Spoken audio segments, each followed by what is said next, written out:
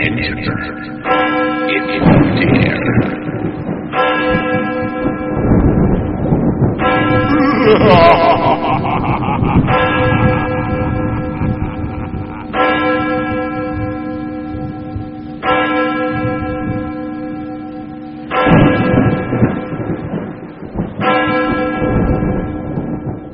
Hello, welcome once again to Dark Discussions, your place for discussion of horror, film, fiction, and all that's fantastic.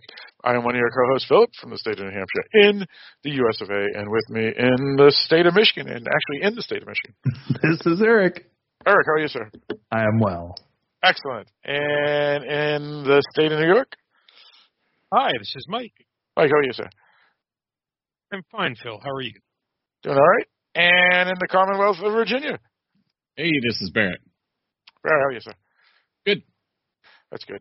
So there's three Commonwealths, Massachusetts, Pennsylvania, and Virginia. But I saw when I was in, this is related to Mystic. When we were in Groton, they have all the 50 state flags at the Submarine Museum, and it says Commonwealth of Kentucky on the flag. So I'm now wondering if there's a fourth. There you go. Anyway. They're all states. Yeah, that's all that is. Anyway, we are back from Mystic, Connecticut, where we all met up for the Mystic weekend. So it was good to see everybody in person, including Christy and Leo. We got to meet Nate in person. Christy's husband, who's been a guest on the podcast a couple times. And unfortunately, Gage couldn't make it, but he had a big celebration as he re-listed in the Navy. Thank you for your service, Gage. Indeed. Anyway, today is August 17th, 2023. For folks who are curious, that's when we were recording this, because that's a Thursday. Because sometimes one of our listeners is Pam, who actually joined us for Mystic, Connecticut, is always curious when we record these episodes, because sometimes they are not released immediately after they're recorded.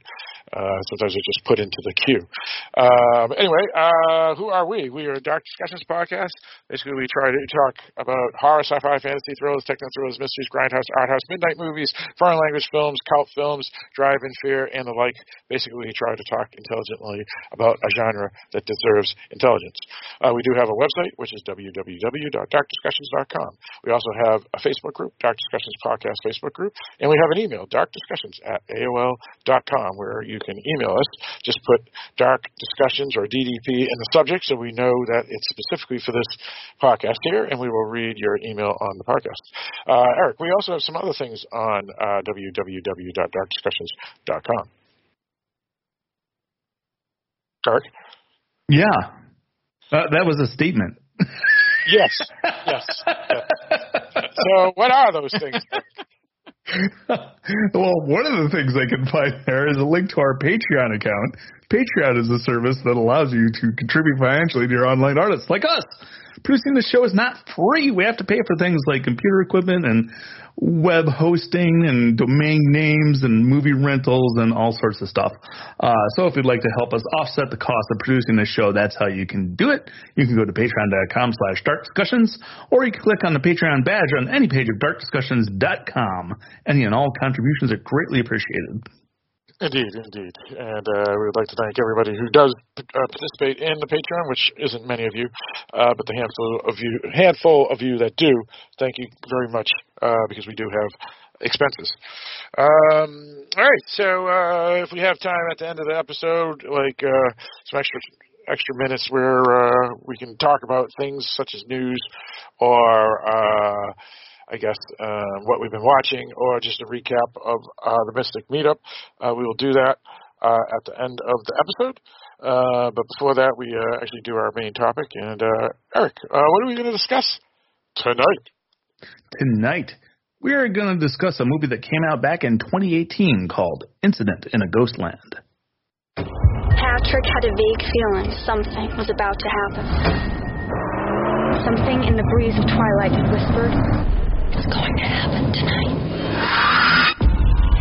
You just passing through? No, we're moving here into Aunt Clarice's house.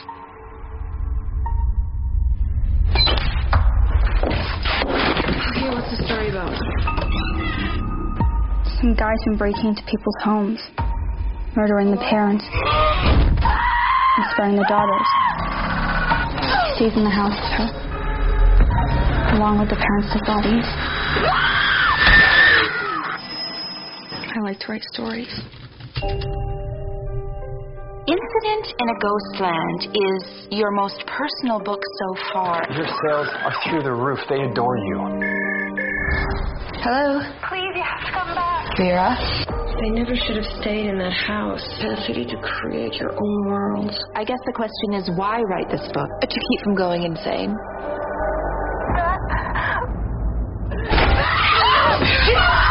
She keeps reliving that night over and over. Are you gonna let me die alone? I never should have stayed in that house. Nobody's here. No one is here, Vera. I know what you want from your sister. They broke me, and now they're playing with you. Do you understand now, Beth? What did you do to me? Except what happened. Tell me what you did! Stop running away!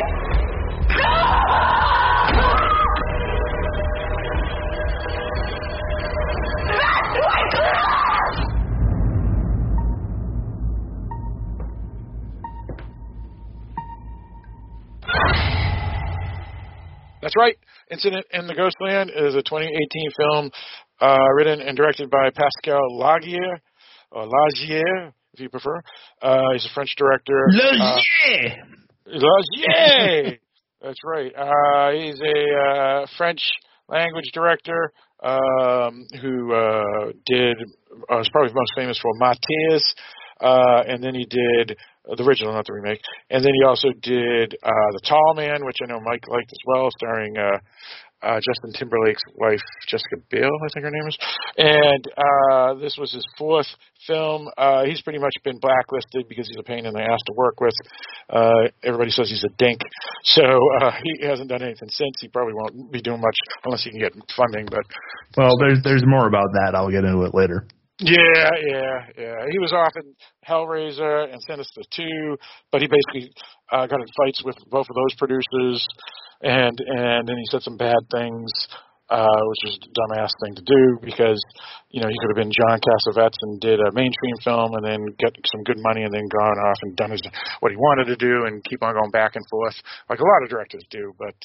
yeah, he's a strange guy, based off his movies too. So the film stars a number of folk, no one of note that I know, mostly foreign folk except for a couple. But Crystal Reed and Emilia Jones play Beth as an adult, and as adult, late 20s or early 30s, and as a teenager. And then Anastasia Phillips and Taylor Hickson, again, play the sister Vera at the two ages. Colleen, the mother, is played by Mylene Farmer. Then there's Kevin Power, Rob Archer, and Paul Titley, who round out the cast, among a couple of other people. Titley. The film has mixed reviews. 55% by Rotten Tomatoes, if that matters to you, out of 29 reviews. The film is been tagged as a torture porn film by many people, and we'll discuss that when we get to certain aspects of the film discussion. And the film is available wherever VOD is found. I was able to watch it for free on Hulu. Go ahead, Eric. I like not Hulu. I'm sorry. Tubi. Fuck Tubi. Free on Tubi. Yes. So I guess we can get into how we heard about this film and what we thought about it. But we'll start with Eric because Eric suggested this when we were out in Mystic. So Eric, how did you hear about this film and what did we think? I don't remember how I heard about it. I think I just stumbled across it while I was browsing streaming services. I believe this used to be available on Shudder, but is no longer. So I just I gave it a watch, and it's a movie that it may not be the best movie ever made, but it certainly was a pleasant surprise going into it blind.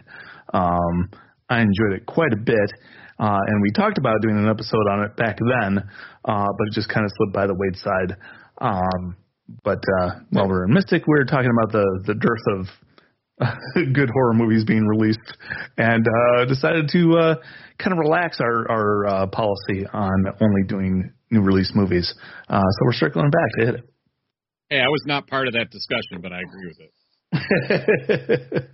Sorry, Barrett. Didn't mean to exclude you. I thought you were there. Yeah, I don't know. I think we did at the steakhouse, right? Yeah, I think we talked about it. It was at one of the dinners. I think it was the steak. But. Yeah, I think it was probably the steakhouse because a lot was happening at the other end. Okay.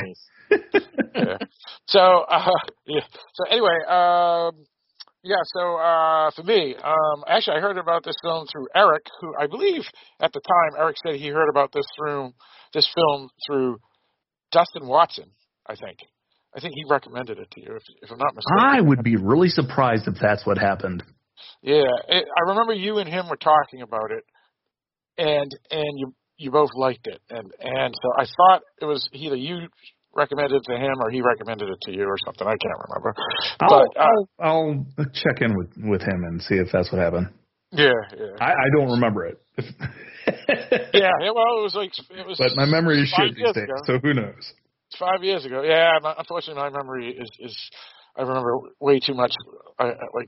And some of the stuff is X's and all that. I don't even want to talk about it. Anyway, my feeling on the film, when I watched it on Eric's recommendation and Dustin Watson's recommendation back in 2018, I absolutely fucking hated this film because it's so disgusting. Absolutely torture porn, rapey, is just disgusting. And mental illness because of trauma, it just was horrible. And then after a few months, it started growing on me, and I thought, yeah, that was actually a pretty awesome film. Like Eric said, if not the greatest film in the world, it was like a pleasant surprise. So I rewatched it again at 4:30 in the morning today, and I had the exact same feeling, which is the most disgusting, rotten, horrible, rapey, torture porny film ever. But that's not even close to being true, Phil. But continue. Yeah, I agree. Well, all right, fair enough. I think it was, but I will say that it's still a really good film. However, I didn't want to put it on my top 20 that year because I was so disgusted with it, which is odd because there's a lot of disgusting films that I put on my top 1, never on my top 20. But this one just eats me out, really, really gross. However, I will say that I would never recommend this film to anybody. However, some horror fans would most certainly like this film. It has some pretentious crap in it, but it's a good horror film. But I would not recommend it because it could offend people as well, in my opinion. So that's my feel. It's one of those films that I don't hate, but I don't love, but I like it a lot, but I hate it a lot. I just don't know how to explain it. It's gross, but it's good. Let's go with you, Mike.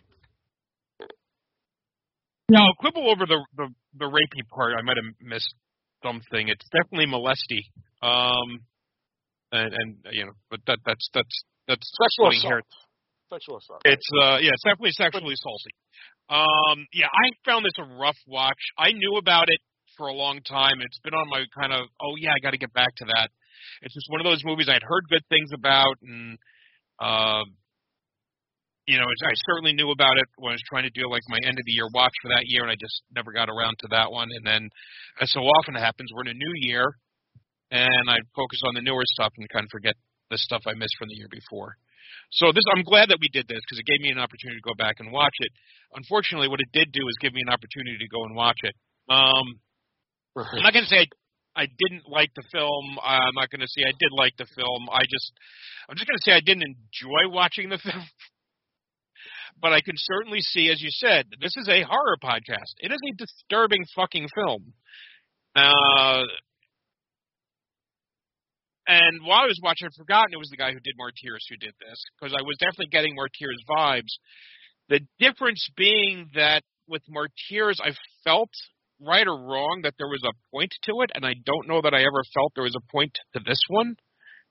And it's just really, really rough watching some characters badly abused, there's a number of things that are just I don't know why it particularly annoyed me. Where there were when we should be inured to it, and there's certainly probably more egregious films where it didn't, of just jump scares of loud bangs and things kind of happening suddenly. Yeah, they had a couple of those. Yeah. Without music. What are those things when they do the loud the music stings. Yeah, stings. I don't like I said, I don't know why that bugged me particularly here, and it may just be that I was already kind of, it just had the film just kind of had me on the wrong foot. I can totally get why some horror fans would love this film for reasons that have nothing to do with psychosexual perversion. Not that there's anything necessarily wrong with psychosexual perversion, or misogyny. That's so. So I'm not hitting it on that regard. It is a rough watch. It really is, and it is not a film I'll ever really feel the need to watch again. And like I said, and again, sort of that brutality, where I feel like there's a point to the story, is one thing, and even like when there's something like the movie The Girl Next Door, where it's something that actually happened, I guess I'm a little bit more tolerant. This is just some weird story that he told, and I don't know what the purpose of it was. Well, can I ask you about that? Because I kind of see that with the Texas Chainsaw Massacre and other slashers. So I know this one's a little different than a typical slasher, but not everything has a point. Some of it's just a story. Yeah, I think because this goes beyond like the funhouse scares that you kind of get, that I get from a Texas Chainsaw, and I don't even want to take a look at like a Friday the 13th series or much of the Halloween films, which are so hyper real in a lot of ways that I just don't even buy them as serious horror, right? As disturbing. This is just a film that I think is brutal. And to me, goes over from the fun to watch to the not fun to watch, so it doesn't even work as the entertainment. But like I said, there will be definitely people who really enjoy watching this kind of stuff, right? And these are probably the people who like the gross out competitions and the horror conventions, right? Where they just get the the sickest perverse. The Eyes of My Mother. That was the worst of them all. You know. I guess that's not I wouldn't put myself in that classification. I like the movie, but I wouldn't put myself in a, gore, gross is why I like the movie. It's not especially gory. It's just disturbing. It's gross. It's and that's what I'm saying. It could be looked at either way, and it appears that Mike's leaning more into how I just originally feel. But yeah. Anyway, so like I said, with something like a and even a Texas Chainsaw Massacre, it's kind of a cautionary tale about these arrogant kids these young kids going into other places, and it's the typical campfire story of, here there be dragons, and that's all there really is to it. And I didn't really even get that for this, even though I could say it's about somebody who becomes mentally disturbed because of the amount of pain they go through. Yeah, I get it, but I don't. That's still a point. You'll get to give your opinion eventually, Barrett. I'm saying, but I don't see that as a point. I see that as a plot, not as a theme. But anyway, so that's where I am, because I'm just going to keep repeating myself. So. Right. No, I think I understand exactly what you're saying, Mike. Obviously, we're going to have an interesting discussion, because I think me and Mike will be kind of aligned. And again, I think he does what he does really well. Sure does. The movie he wanted to do. I think he executed it well. It is just not a thing that sat well with me this particular time. Yeah. The only other film, actually, what was that film from last year? Breed or Meat or whatever, that Cannibal, that one was gross too from last year. What is it called? Fresh. Yeah. But the worst one was The Eyes of My Mother, that one from a few years ago. That one, oh my God, I couldn't stand that one. That was the worst. Yeah, I mean, Eric had that one. Eric goes, Phil, you just don't hitchhike. She deserved it. It's like, no.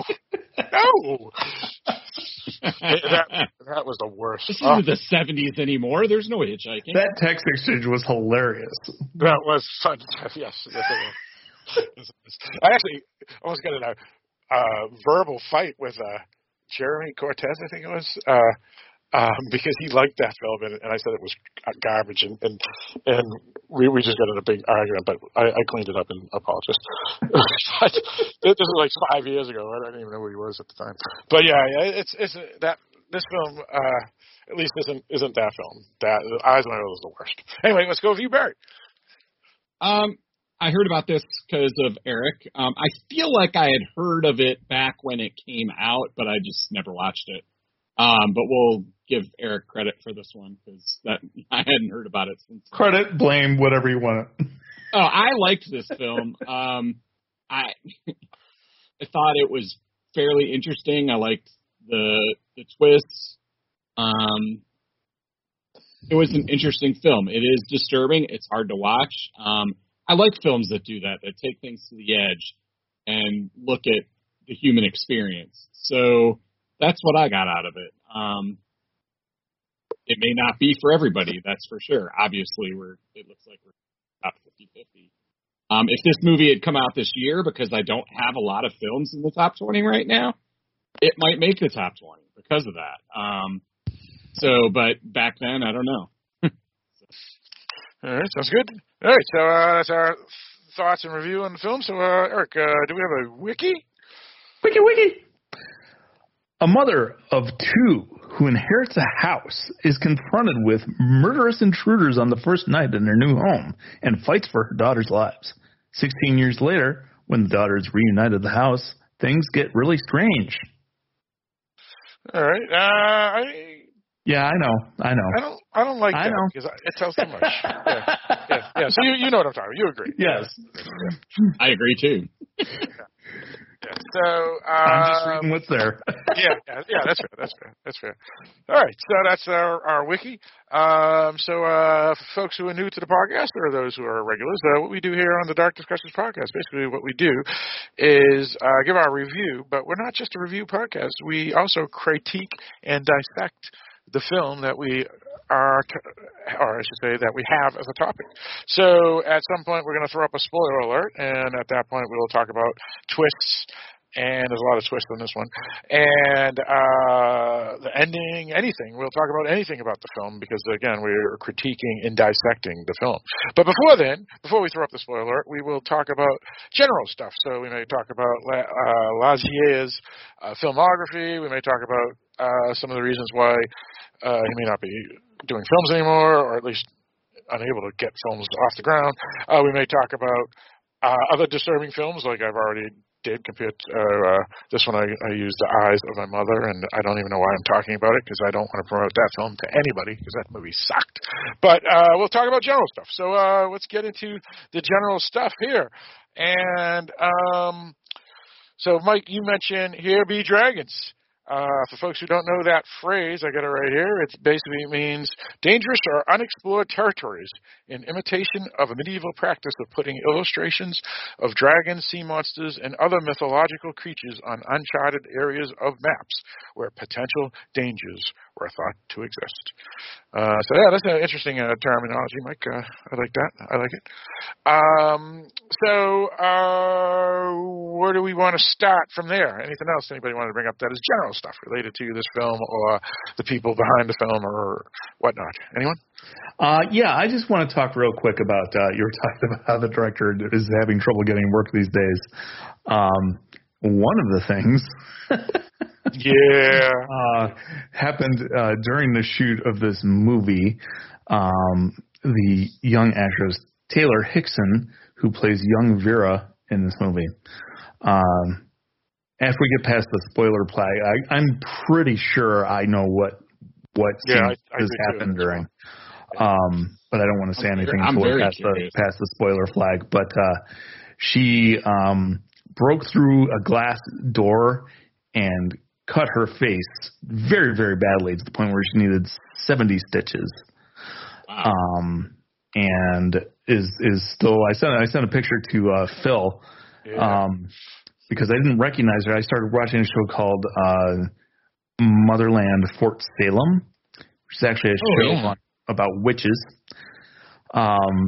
and she plays a role in that show, and like you can totally see the scar on her face. Like I'm sure she got the best plastic surgery available, and I'm sure the makeup department does what they can. But you can, it's just there. It's half her cheek. So yeah. And according to some things I looked up online, like the director told her to pound on the glass, and that was safe. Yeah. So she sued the production company and won. But she still got a huge scar on her face because of it.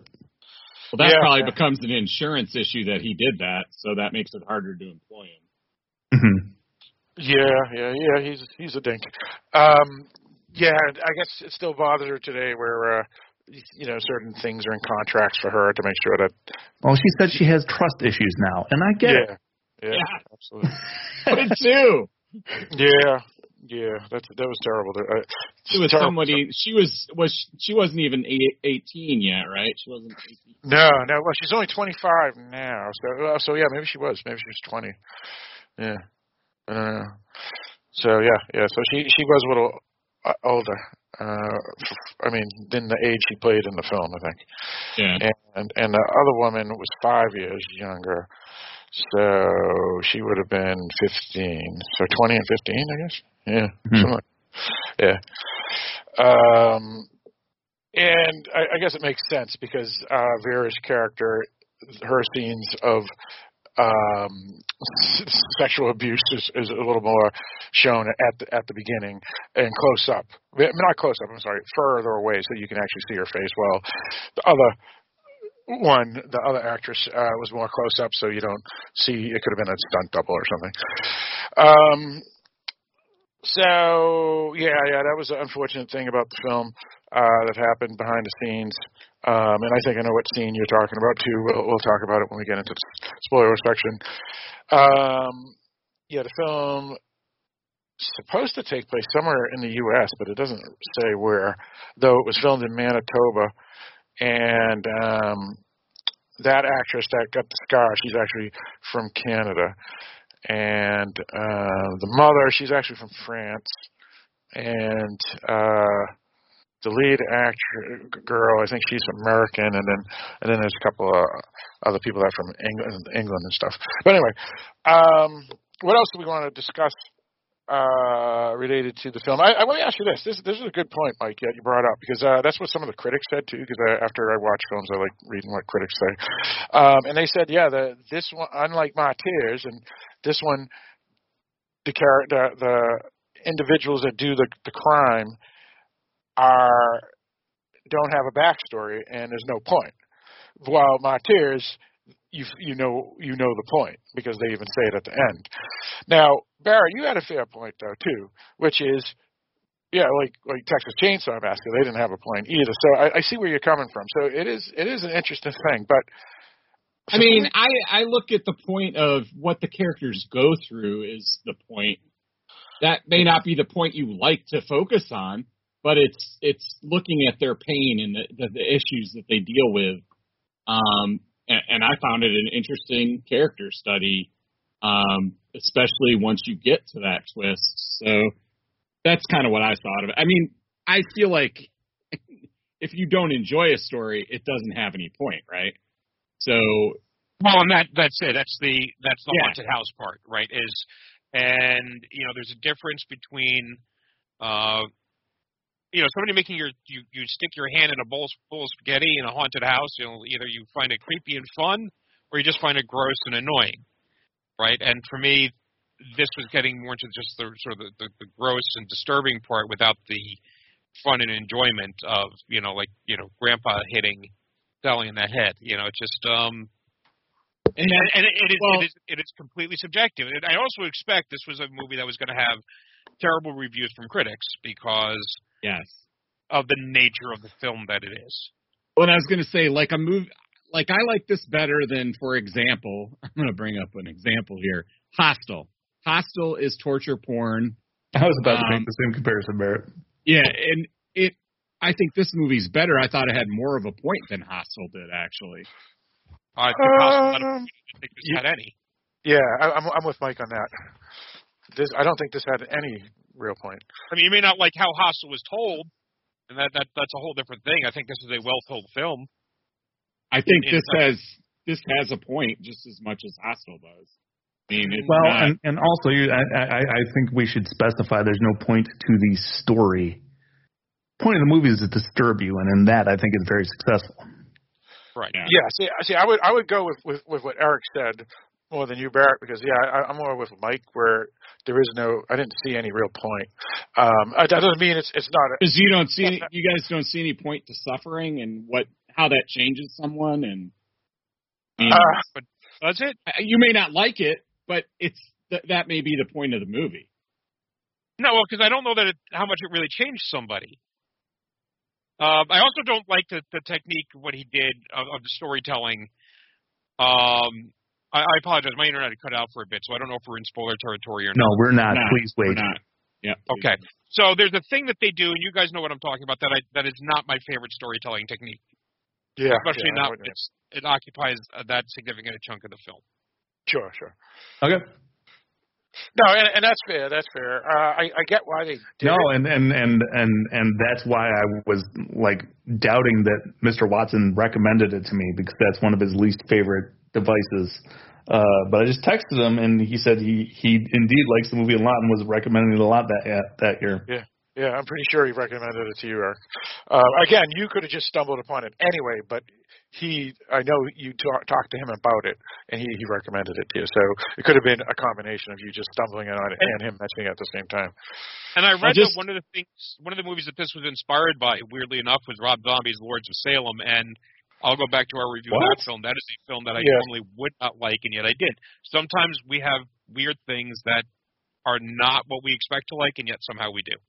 Yeah, there was like 3 films. That one, Bone Tomahawk, and then I forget what the third one was. I just want people to know that you may think that there's no point to it. I think there's a point to the movie, and I felt something coming. So take that as you will, listeners. You know, that's Mike's take, is that there's no point, and I don't agree with that. Yeah, I'm not going to agree with that. You don't have to try. No, and that's fair. I mean, everybody has a different perspective. I think it was what I think Eric's point is what it really is, which is it was to disturb, and I think that most certainly was the case. I don't know if it actually had a point, because did you really need an hour and a half of torture and trauma to show? Do you really need any movie? Right. No. That's exactly. No, you don't. You do not. Yeah, you do not. And I also I get a little frustrated with you guys sometimes when we complain about disturbing horror movies. They're supposed to be fucking disturbing. Yeah. Yep. Yeah. Well, this one was a little too disturbing, sexually assaulty for me, and it was also you're not supposed to like it. Yeah. Yeah. It was.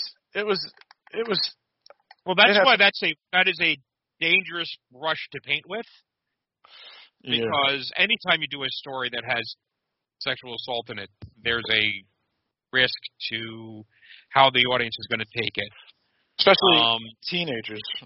And a little bit of it goes a long way, and I think it's very easy to overdo that. Yeah, and that's fair. That's fair. I mean, some people may think this one doesn't. And again, Mike made another point. The Girl Next Door, that one has a lot of rapey, sexual assaulty stuff too. And there's no point to that. And it's based on a real story. And that just hit you the right way, so you're okay and think that had a point. Oh, I don't know if Mike has it hit him the right way or not. I haven't watched it in over a decade, so I can't tell you anymore if it had what point it did or didn't have.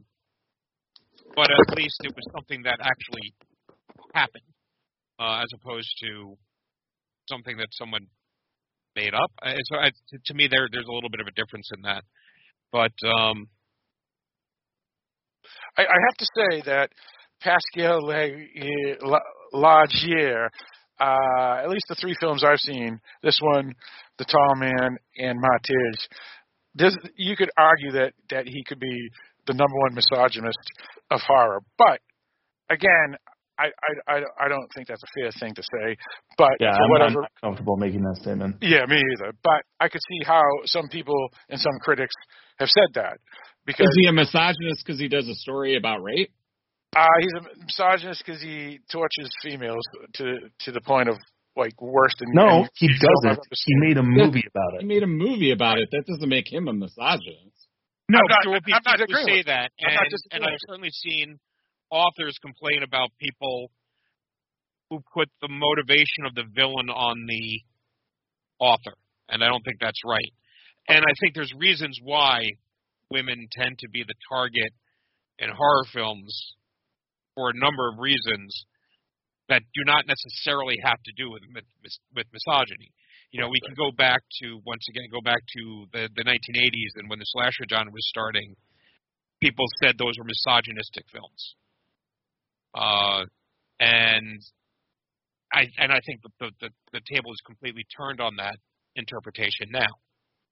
So I think it's wrong to say it. I don't think, but I will say if someone is, and I wasn't putting it on him, I was saying that there might be some viewers who would enjoy it. There was that have nothing to do with misogyny, you know, and which some people will say, and I think there are people who enjoy watching that kind of stuff, and that's fine. That's a fair point. But it's not just some people like to watch women getting abused. That was what I was saying. Right, and it's just curious based off his filmography. And again, you don't blame, you know, it's just art.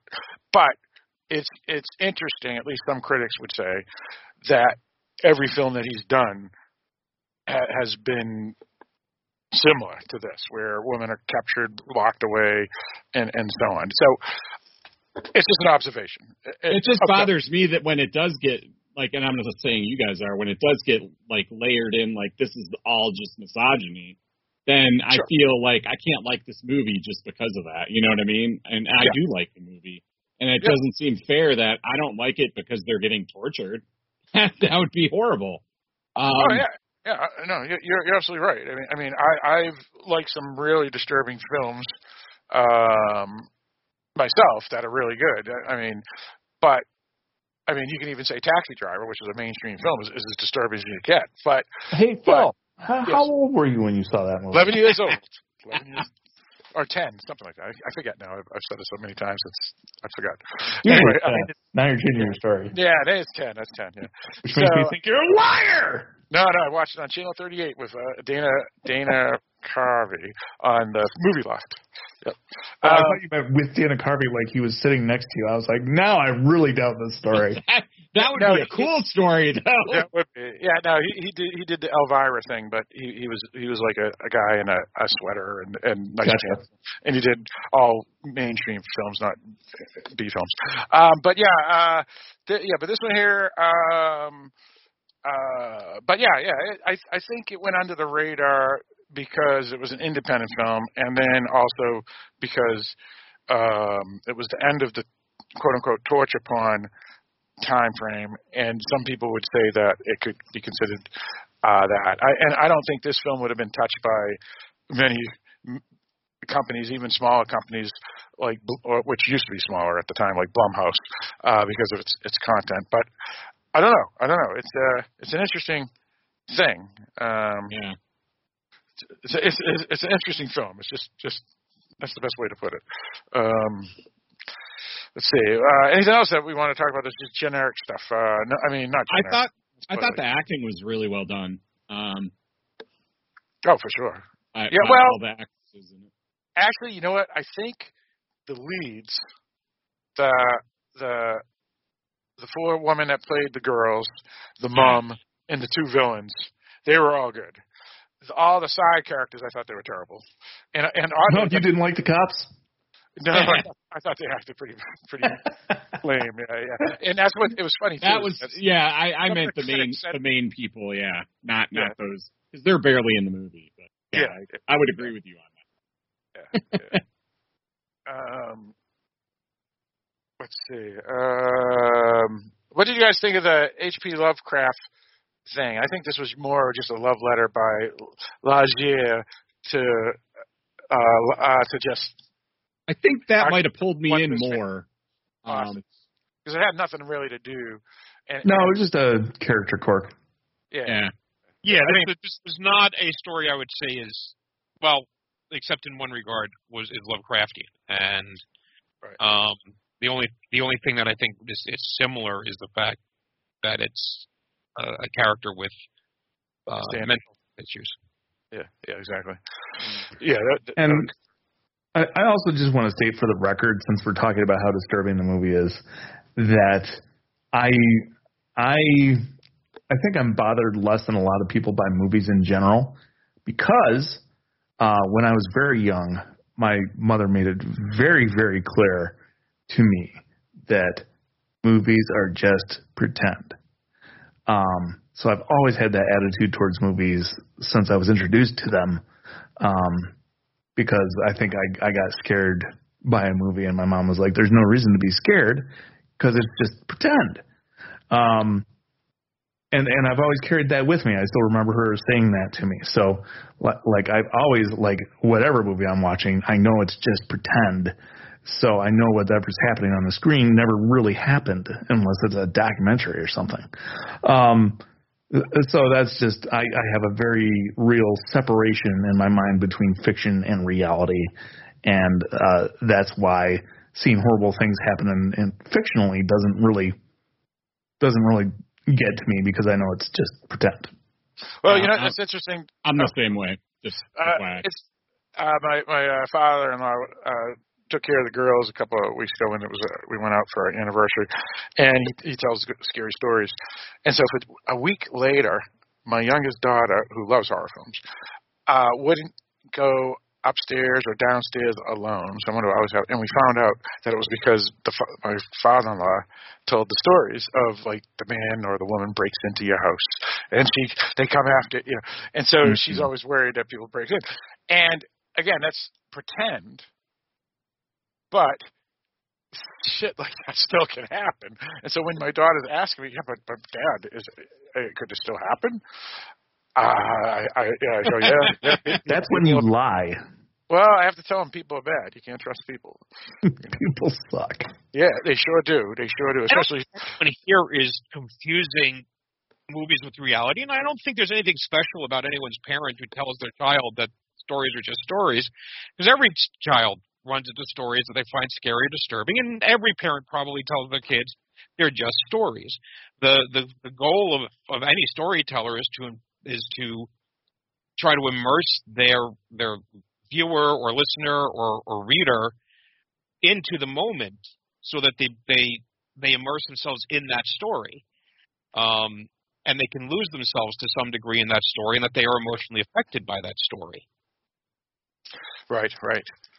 Yeah, that's true. Now, I wanted to bring. But I don't think anyone watches a romantic story and said, "Boy, this would be really, romantic if it was really happening." But it's not, so I'm not at all feeling sentimental about it remotely. Sure. Okay, so I guess my opinion is invalid, and I'll just stop talking. Yeah, I think there's a difference between the romantic ones, but I think there probably are people that do think that way as well. Yeah. Mike has declared I'm not allowed to have an opinion, so I'll just stop. I think it's really interesting. To turn the page for a second, Eric, did you notice the movie poster for this film? I have no opinion. But the movie poster shows a girl with a scar across her face on the cheek, and it kind of surreal when you think about it. Oh, shit, you're right. Yeah, didn't it? I mean, that is very surreal. Yeah, I didn't stop and think about that. Yeah, it's kind of gross that they would still put that out. I mean, I see what the point is. Yeah, they probably made it before it happened, though. Yeah, you're probably right. Yeah, so it was just interesting, curiosity. Let's see. Anything else that we want to discuss that is not spoilery? Anyone? Anything? All right, I guess at this point, we're going to throw up the spoiler alert. So at this point, we will talk about everything and anything related to the film, including twists and endings and all that. This film does definitely have some of those. So, we will talk about all and everything at this point. So the spoiler alert is up. Oh, but before it is, we just got to give a quicker synopsis. I think your IMDb was fine, Eric, the wiki. So, right, the spoiler is up.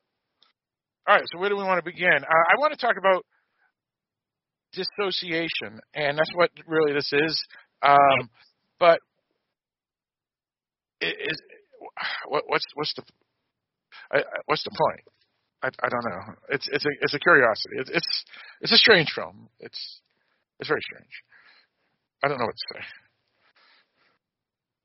Well, showing how she dissociated because of this trauma. Yeah. What do you want out of it from that, other than that? I guess is the question. Well, and I think we should state at this point before we really start getting into a discussion that wiki I read is not entirely accurate. Because while it does seem that that's accurate for a while, the last sentence there that says 16 years later when the daughters reunited at the house, the big twist in the movie is that never really happened. The character Beth has completely disassociated and created her own world in her head where she has become a successful horror author. And we spend about half an hour of the movie there, where she's giving television interviews and dodging phone calls from people because her book is so popular. And then only at a point later in the movie, some really weird shit starts happening. And eventually you come to realize that her sister is desperately trying to get her to break out of her disassociation and come back to the real world, which eventually does happen. Yeah, there's a couple of flaws. Well, there's a lot of flaws in this film, but one of them is they show the perspective of the mother and Vera a couple of times earlier in the film, even though the film is mostly through the perspective of Beth. So that was one cheat, I feel. But the other thing, too, is that the flash forward to 16 years is way too long before they pull the rug out, I feel. And also, I don't know. I can see why Mike has an issue with that type of stuff, and they did like 15 to 20 minutes of it, and that's like almost a fifth of the film. Yeah, go on. And it's weird to do it that far up in the film. It to me didn't really have an impact in the story. And it's just not a narrative technique I like. I can think of two movies where I think it worked well off the top of my head. One of which was The Descent, and the other of which was Top Secret. But actually, Top Secret I think was a dream. All right. I disagree entirely. I think it worked in very well in this movie, and it's why I liked it so much. I agree. It was finally revealed. It hit me like a sledgehammer. I was like, "Oh, that's fucking awesome!" And in texting Mr. Watson about it just now, he generally fucking hates anything like that in a movie. Dream sequences. It was all in her head. Anything like that. And he said the reason this one was different for him is that because they went there and then they brought it back way before the end of the movie, and then told the story from there. Yeah, but then they do the dissociation again when she meets Lovecraft. I have to say, she's still in a fragile state. I can see her going in and out of that. Right, but I don't know why we have to see it. But I have to say that the plot in the flash forward seems so ridiculous because I always try to look at it in real world, and it's like besides Stephen King and J.K. Rowling, no author is going to be on talk shows, unless it's like PBS or NPR, because seriously, what type of guests are on these talk shows? It's never anybody that's an author. You don't see Patricia Cornwell. You have things book TV on C-SPAN. Well, yeah, it would be that type of stuff, right? But they were making it sound like she was. Well, in her mind, she's as big as Stephen King. It's her fantasy universe, right? So, and that's why I'm saying I'm agreeing that it does work, because when we find out it's all disassociation and her fake world, I say, okay, that makes sense, because all that shit was ridiculous. I felt right, and I also disagree, Phil, because you forget that there's this whole thing, since you have testicles, I'm assuming, I haven't checked recently, that there's this whole thing called big-time talk shows, like Oprah, or when Oprah was a thing, right, where they would have like the Book of the Month Club or whatever it is, and they might bring in authors for a segment. Yep. And a lot of authors who have some level of success will go do the talk show circuit. Oh, they would if they could get on. Latest book when they're an author of significance, and she is imagining herself as an author of significance. Yeah, all right. And I don't know that it was some big talk show host person that we've ever seen, so it could be a nobody. And if you pay attention, I caught it on my second watch yesterday. It goes by a little quick, but later on in the movie, after she's pulled back out into the real world, in the room she's being kept prisoner in, there's a picture of that lady on the wall. Yeah. Just cut out of some magazine. And it's not a talk show host. It's just some woman who was an ad in a magazine. But because it was something in her surroundings, she built it into her fantasy world. Gotcha. A little unusual suspects. Yeah, that's what I was going to say. A little unusual suspects for that. Yeah. So I mean, it's I can see why you, Eric, Barrett, and Watson all thought it was good, but I just felt it was way too long, and literally. It's only an hour and a half. Yeah, but that's my point. It was like 20 minutes of the film, the flash forward, that was all fake, and I was like. Skinamarink is longer. Yeah, that was terrible. Skinamarink, which I thought was just badly done. Yeah. This is still a good film and well done. It's just that it's not for everybody. Yeah, it's not for everybody. Exactly. I have to say, but it was weird too, because then when we pulled out a disassociation, then we get like 15 minutes of sexual assaultiness, and I was like, and that would kind of bother me too. It's supposed to bother you. Yeah, it sure did. And then, you got to admit you have two daughters, so this probably hits you even harder. Well, and then there was also another thing that pissed me off too about this film is it had the typical things: is when you club the person and they fall on the ground, you make sure they never get up again. And the club. It's a horror movie trope. You're going to have to get over it someday. I know, but it pisses me off. And again, Phil, most people don't spend their lives plotting out what to do when they're sexually assaulted by an ogre. And how when they finally get him down because they stabbed him with a pair of scissors to just keep stabbing. Well, then she clubbed him in the head with the Phil, you got to get over that, just like I have to get over people getting right up after their nads are smashed. Because I know that that's a trope in movies, and I just have to accept it. But in reality, every guy who's getting hit in the balls is going to be down for a while. Then we shouldn't insult Prometheus anymore, because she can do superhero stuff after getting surgery. Either way, it's all stupid. I don't know that that's a trope in movies. It's all stupid. I'll agree with you there, but it's I don't think it's worth getting upset over. But I'm like I couldn't scream because I was in bed and my wife's sleeping and I'm watching on my phone at 4:30 in the morning. But I wanted to scream, "Kill the motherfucker! He's down!" People in real life make bad decisions all the time, like running straight when people are shooting arrows at them. I never do that. Or running straight and a spaceship rolls over you. That's exactly. Well, and let's talk about the bad guys for a second. I think these bad guys were incredibly creepy and upsetting. Big time. And I think that's like I guess the one as they're listed on IMDb, it's Candy Truck Woman and Fat Man. And boy, that's the part I want to go out for. And I think the reason it's Candy Truck Woman is because people would complain if they called her the witch, because that's kind of what she's described as in the film, right? Well, that's what Beth calls her. Yeah, he calls them the witch and the ogre. Right. The Candy Truck Woman is what we call either transsexual or transvestite. It's never explained. So it's an ex.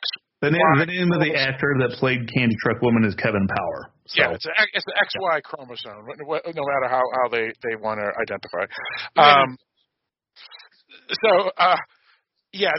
These people like freak me out. Like that's why I could see how you popped up Texas Chainsaw, Barrett, because that family was another one that like just freaked me out. But these two is the same thing. It's like they're just so mentally wrong. They're so wrong. These people deranged. Yeah, I don't even want to. I just like to say wrong because it just sounds more disturbing by saying wrong. Deranged is like, yeah, all right, they're just nuts. But they're wrong. And Fat Man in particular is just so disturbing.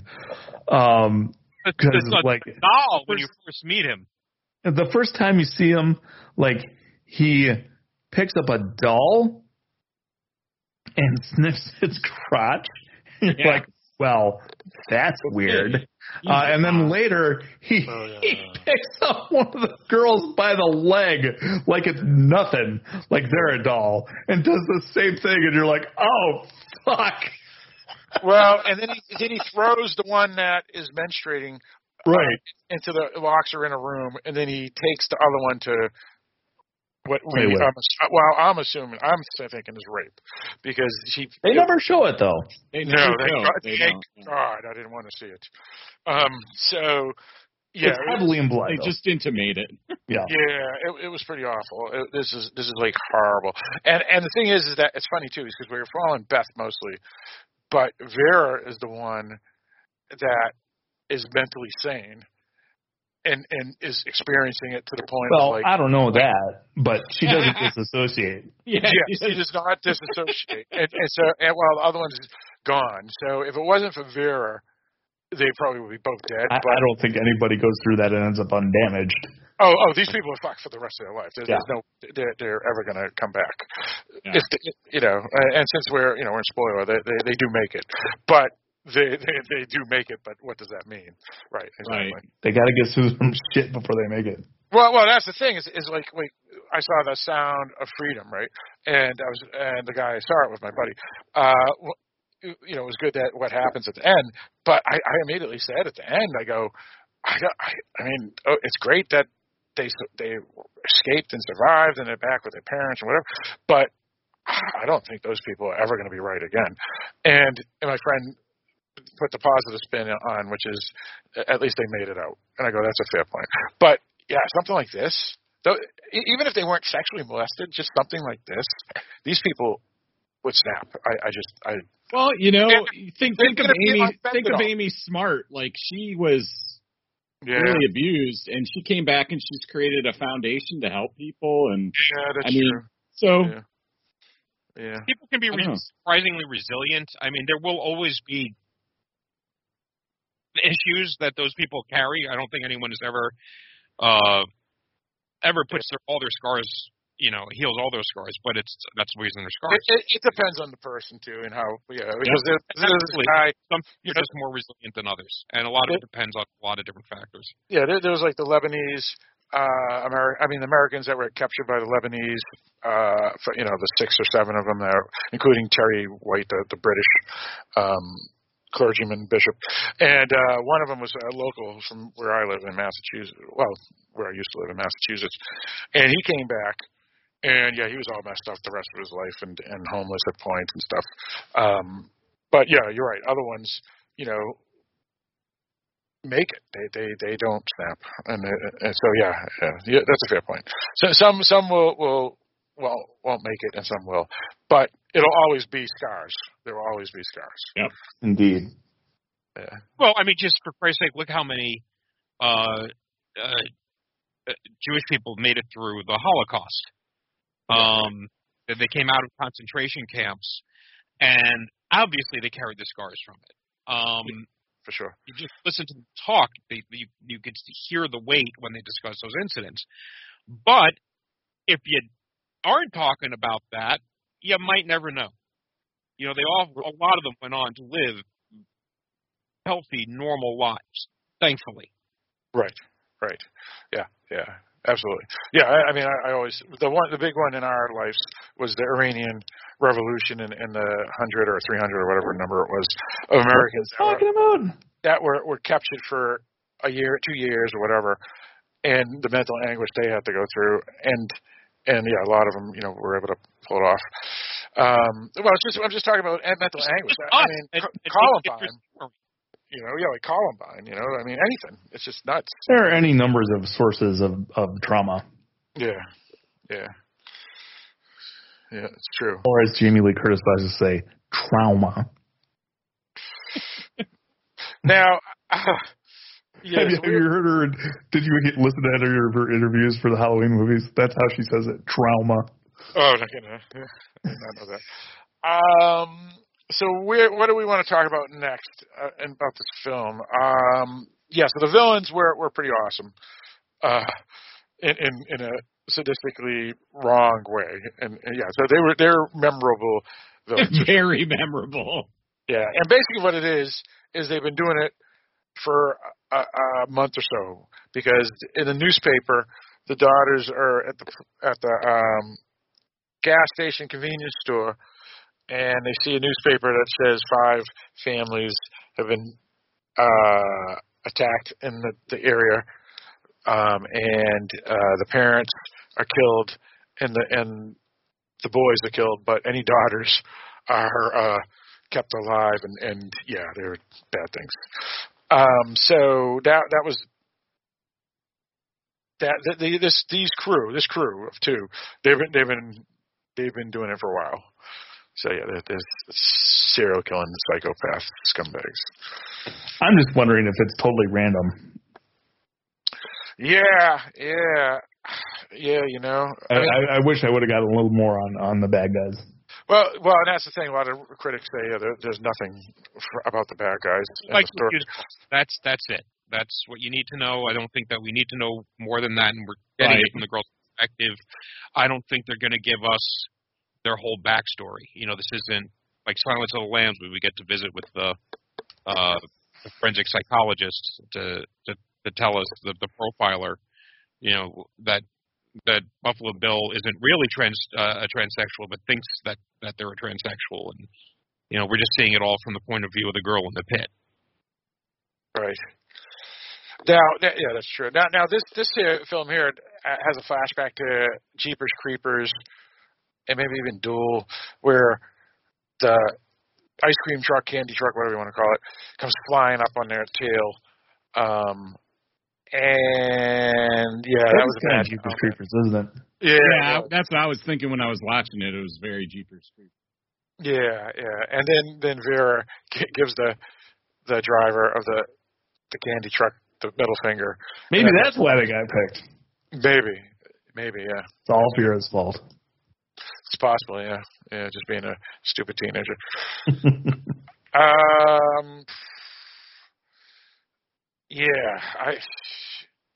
don't know what to say. Where do we want to go? Who wants to speak? I'm like still disturbed just thinking about the film. Well, can I just say one of the weirdest lines when, first of all, these girls, I'm thinking are like 15, 16 years old. That's correct. Yeah. Beth has her period. Right. Apparently for the first time, which is a little weird. Seems to not be aware of what's going on. But the mom said the line that she's like you now. Yeah, because Vera is already as a year older or something. Yeah, but that's just a fucking weird-ass way to put it. No, yeah. I did take note of that while I was watching the movie, and I agree. That's weird. Yeah, this is a big moment. This isn't something that you just go, no big deal, let's keep on unpacking. And that's basically what the mother did, right, Mike? No, but I'm just saying is, well, I've never been a girl. I've never menstruated. I've never had to deal with a menstruating girl. I've never had a sister or a daughter or any of that. But she didn't say like, oh, she's a woman now or she had her period. She's like you now. It was a weird cryptic line that I thought was hinting that there's something else going on.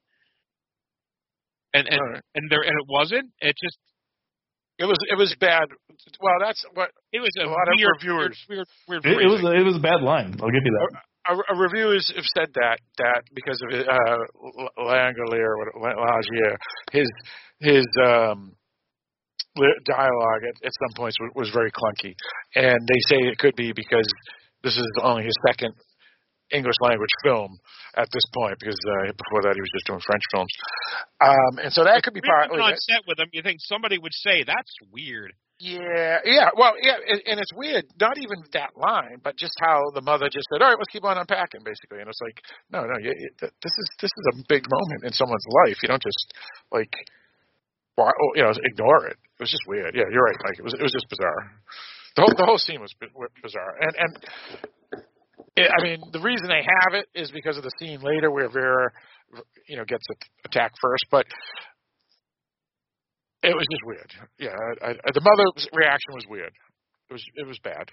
She was a terrible mother. Well, the mother was weird in general, and I don't think it was explicitly stated, but I got the impression that she was born in France. Yeah, or Quebec, one of the two. And married some American, and he's no longer around. I assumed it was a Quebecer. Because where I live, there's all sorts of Quebecers everywhere, including myself. But there's actually Quebecers. It's all the same. We bought a house from a French-speaking family. Well, not really. They don't like each other. It's all the same.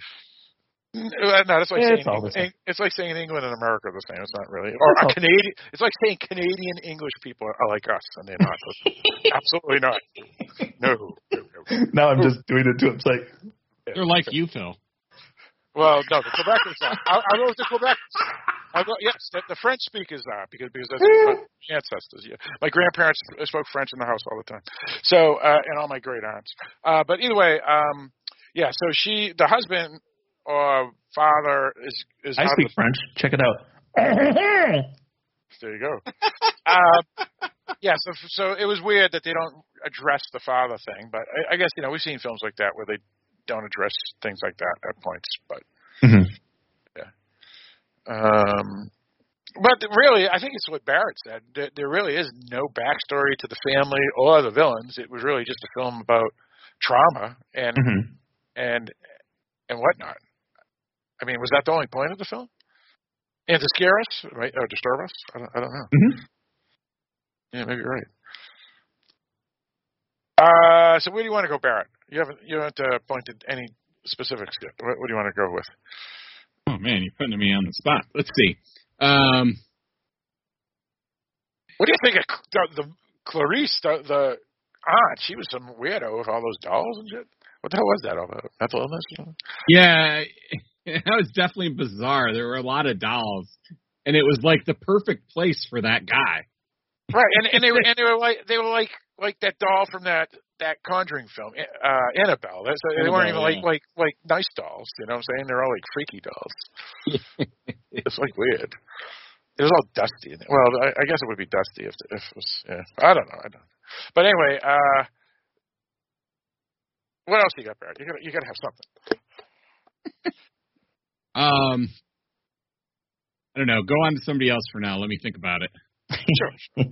I'm all worked up now. Yeah. No, I will say that it's a fair criticism of this movie to say it doesn't have a whole lot of story. Right. Again, bad shit happens to this family. That's the story. Right. But yeah, and the story becomes less when you find out that it's all in her mind, right? Yeah. Right. Yeah. So and I don't even know, like,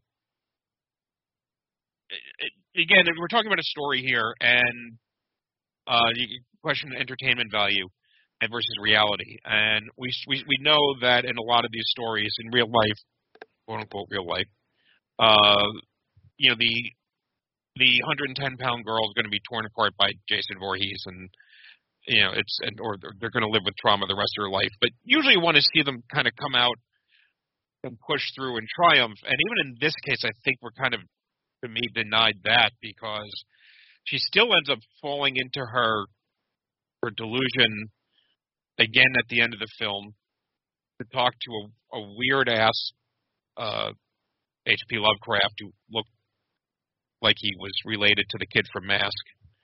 That was a weird choice. Yeah. I understand H.P. Lovecraft has a little bit of a weird look to it, but they kind of went a little right. far. But he always was like very Englishman looking. You know, he was Brahim type. So and they made him look like he was just something wrong. Yeah. It made it look like he had a congenital disorder. Yeah. But they don't get away. They're saved by the cop. So she doesn't even have like that moment of triumph, you know, like that Sally would get in Texas Chainsaw Massacre. Well, I think that's okay they though. They got away, but the cops they first encountered were completely fucking incompetent. Right, and they got the problem. Right, but they're saying, but see, that's where it's. Look, she made it to the cops. The cops saved them, and then didn't. And then that is, to me, opening the door to let the character to really give real growth to the character and overcome the adversity. And that's not really what happens. Well, and first of all, we're going through Beth's more until the next cop shows up. Well, we got Beth's perspective, and it wasn't Beth who got them to the first two cops. It was Vera, and Beth was already unconscious, and she's trying to say, "Wake up, come back," and all that stuff. So it makes sense, and also I'm glad they didn't have that growth, because they too many movies do have that growth. Most people crumble in situations like this. They don't become superheroes. So and if they don't crumble, they're more docile, or they're more hide and seek. And so I felt that was good, Mike. I'm sick of the trope where they grow and they get their victory and all this. So one thing that I liked about this film is the film ended correctly. I thought that was great. But that was just me. And it makes sense the cops would have showed up, because called it in. They called it in. Yeah, right. So they said bring a team. and they said the house. They said the house and everything. So they go, yeah, all right, we know where that house is and all that. And they already had the gas station employee saying, yeah, I saw those girls and they went to that house. So I think it ended more realistically than most horror films would ever end. At least I will say I did like the fact that the cop that showed up at the house followed through. he warned Candy Truck Woman, don't do it. Don't do it. Don't fucking do it. And then they shot her. Right. You make sure they never get up again if they're going to try to go for something. And Candy Truck Woman tried to go for something. Yeah. A weapon. And he just made I sure. like the fact that he wasn't just all bluster and he actually fucking pulled the trigger. Yeah. I'll also say, I don't care if they're going for something. I often say that if you're dealing with a full-sized, grown-ass man, even if it's grown-ass man in a black dress, their hands can be a lethal weapon. They can beat you to death, especially if you're ogre. But there's still a risk. So yeah, you were warned. Shoot them. Right. And to be honest, they were the serial killers that they were looking for anyway. So it wasn't like this cop is going to have to turn in his badge for a week while they do an investigation to make sure he did the correct thing. They already had 2 cops shot, and they have 5 other families dead. So it was the smart move. Yeah, I'm full on board. Absolutely. Yeah, these were two villains that I was very happy to see go down. Yeah. Yeah. I wasn't rooting for these villains. Like I was waiting for the ogre to get back up, but he didn't. Right. That would have been awesome because you know what they say in Scream. The killer gets one more thing and then they shoot him in the head. No, you know what they say in Zombieland? Double tap. Yeah, that's right. Yeah, and that's what he did to the Candyland woman or whatever her name was. He double tapped her. Made sure she wouldn't get up again. Or him or whatever. So let's talk about the gas station attendant. I'm sorry, Phil. What did you want to talk about? Oh, I was just going to say that there's a lot of weird things in this film, and I think he did it intentionally because I don't think it was a bad script in that way. Like when the gas attendant says, "Oh, could you watch my store?" and then she just runs in the back and just leaves them there. That was weird. That is weird. Yeah, and then I thought it was weird that when the mother comes in and says, "All right, let's go," and they just cut to them driving into the driveway, and I was like, "Oh, that's interesting." We didn't even see if the gas attendant was going to come back out or what happened, or did they pay for the answer for it? I don't know. It was just strange. Anyway, and that's where the candy truck was there, right? They did a little cameo there that it was watching. Yeah. Mm-hmm. Yeah. All right. Now, what were you going to say, Eric? I was just going to say for our listeners, we're kind of we're kind of skating over the terminology when we're talking about the candy truck woman, and I don't like. When it comes to talking about this kind of thing, I don't want to hurt anybody's feelings. I don't want to offend anybody. I'm just an old, confused guy that doesn't know the right words to use. Well, Eric, you have a right to because they don't give any information about the person.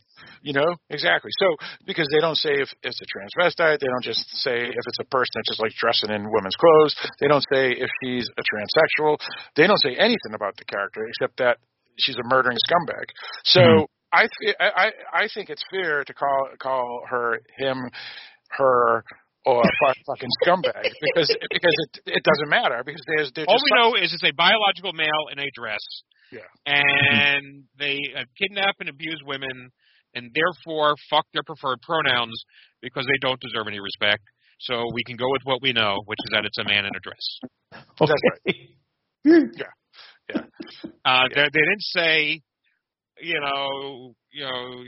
Well, back then they didn't have the preferred pronoun thing. I mean, some they would be called. Well, they did, but I mean, it was only 2 years. No. I mean, right? Yeah.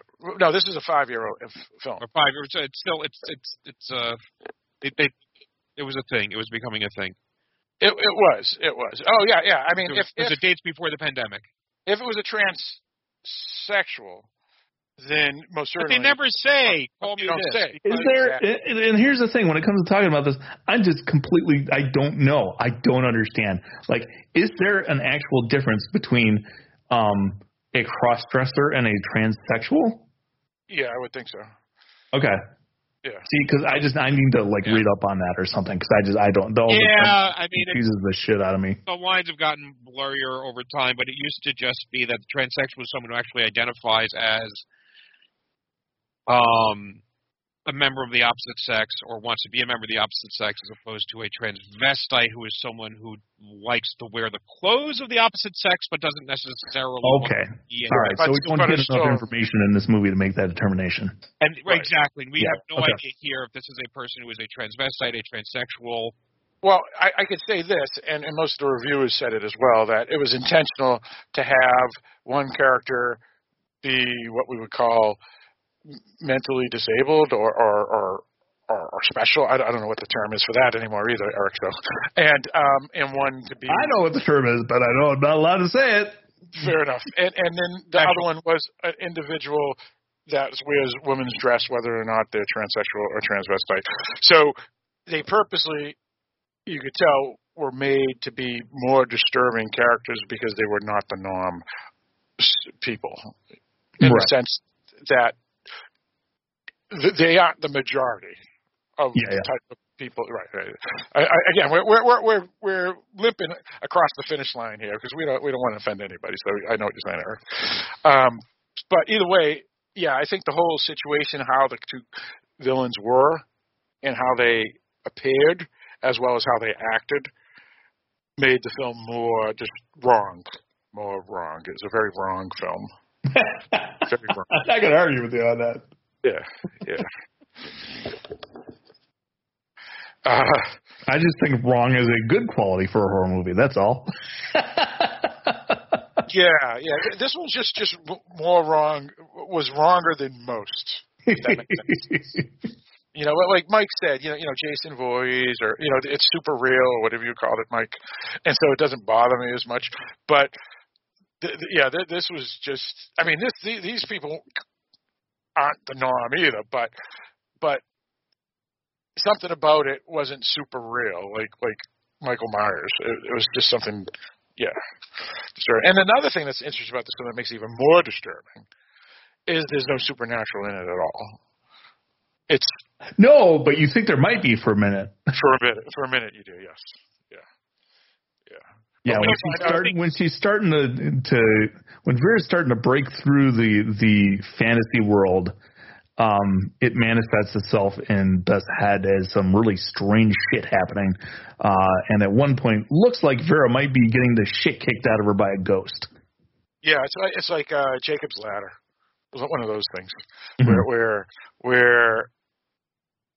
it's she's breaking through what's real and what's not. Yeah, and it looked like a ghost. You're right. So it makes it like, oh my God, this is supernatural. And then you find out, no, she's blanking out all the things in the real world that would be the villains. Mm-hmm. But she still sees her sister being thrown around like a rag doll. Yeah, it was disturbing. Mike, you were saying something? I think I pointed out when we did the Martyrs episode is one of those little things that they use to make things that makes things real is quite frankly bodily fluids, right? The fact that in Martyrs there's a bucket under the chair the girl is tied to, right? And in this case, the girl pisses herself. Mm-hmm. Yeah. She menstruates and then she pisses herself too. And that's just a thing that makes it real in a way that, for some reason, blood in a horror movie, maybe because we just get so much of it, doesn't make it feel real. But because it's also embarrassing. Bodily function makes it more concrete. You're right. Because it's obviously an embarrassing thing, but it also shows the fear, because it's a mental pain that makes you piss your pants or dress or panties or whatever. And so I think you just have to go. Yeah, but in this case, I'm pretty sure it wasn't that. Happens twice a day.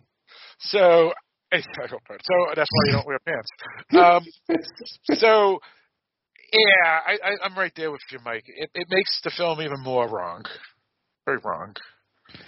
Yeah. Wrong. Yeah, very disturbing. Or as Barrett liked to say, deranged. Yeah. You don't feel clean, but I text Eric at like 5 in the morning. I go, now I remember why I fucking hate this. But I'm only 30 minutes in, or whatever it was, 20 minutes or something. Yeah. But. Yeah, and it's weird too, because I mean, certain films that disturb the hell out of me, I don't know. I mean, like, for example, The Innocents, that one made me feel dirty too. But that Danish film, which was wicked disturbing, and that made me uncomfortable. But for some reason, it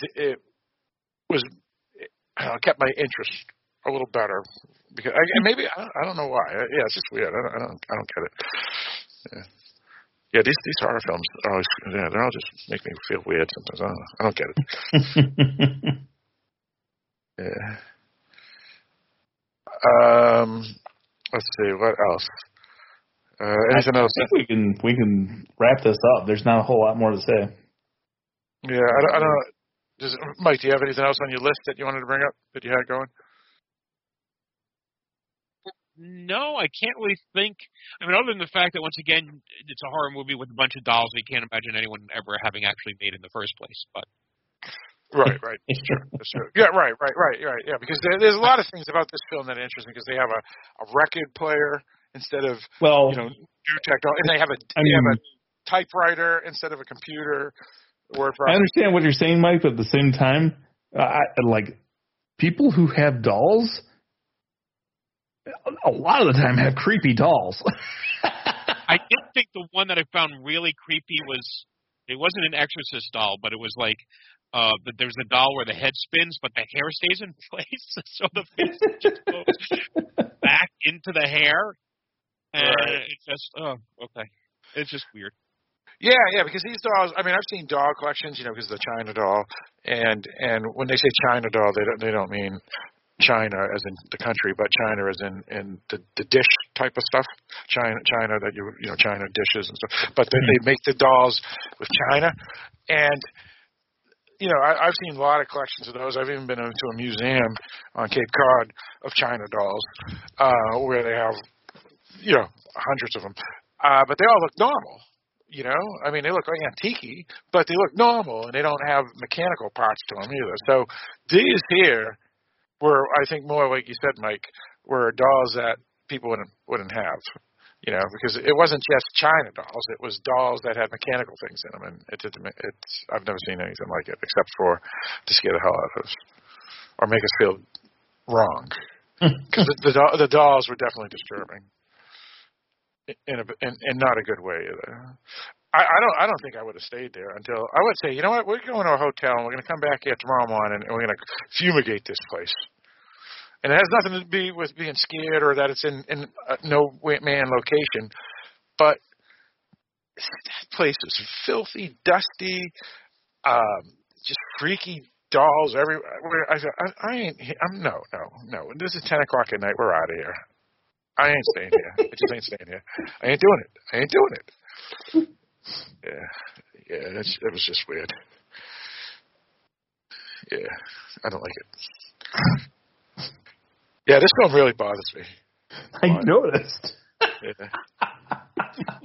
That's why I didn't like it back in 2018 when we first watched it. Yeah. All right. Anything else, Mike, on your list besides the doll thing? No. All right, sounds good. And the candy truck, whatever it was, that was wrong too. That was not good. I've never seen a candy truck. Have you? No. I just thought it was. If I didn't read the IMDb and all that, I would have just assumed it was an ice cream truck. But even though they did say candy truck once, there was like candy in it instead of ice cream. Yeah, that's true. But it was just wrong. It's like clowns. In horror films, it's just wrong. Like clowns. Yeah, it's just wrong. Yes, exactly, dude. I think. Yes, that's just like that movie Clown. That film freaked me out, but in a good way. Yeah, it's just certain things, that old shit, dolls, record players, typewriters, candy trucks, people dressed as clowns. I mean, those things bother me. Yeah. I think that's worse than Bears. Bears. Oh my God.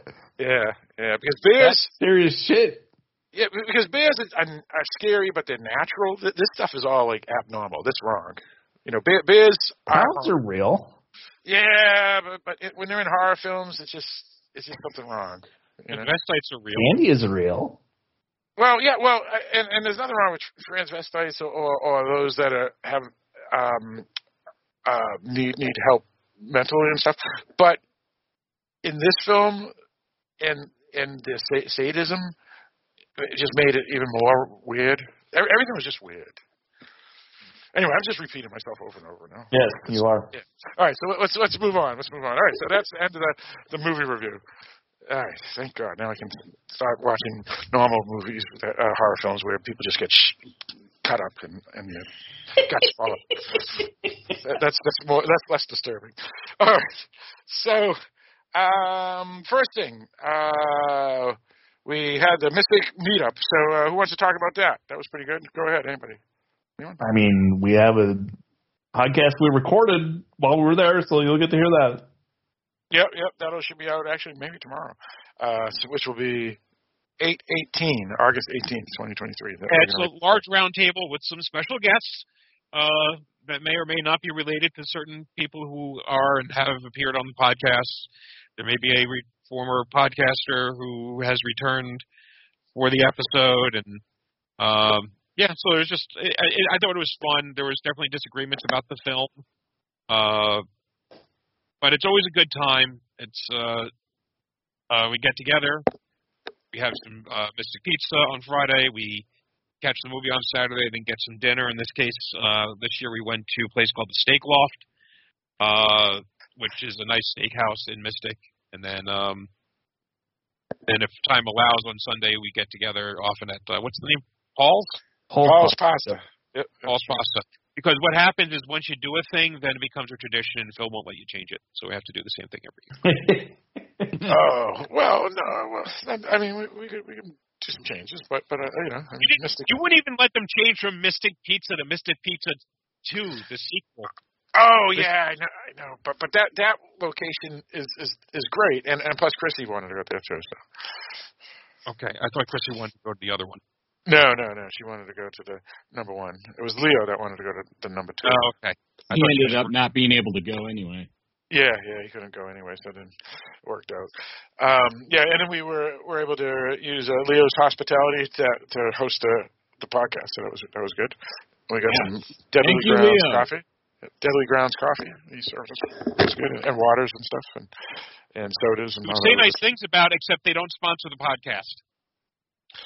They don't. Well, I've never approached them. I could probably approach them, but I haven't approached them. He said he got it's not a huge amount of money, but you get something for it. Yeah, we could probably approach them. We're as big as the Dorkman. We got a good number of listeners. So yeah, that was a fun time. So we'll see if we do it again next year. I know, Eric, you said there may be some issues with you able to do it next year. I don't know if I'm going to be able to afford to go next year. Yeah, so we'll talk about it. We got a year to worry about it, so no big deal. Or at least 8 months before we even talk about it. And other news, William Friedkin passed away, and I forgot maybe we should have done a tribute episode to him, like do Bug or too late. Something. But yeah, it may be too late. He's dead. He's gone. Yep. It's sad. Yep. This episode, go listen to that. It's not a bad film. You may have heard of it.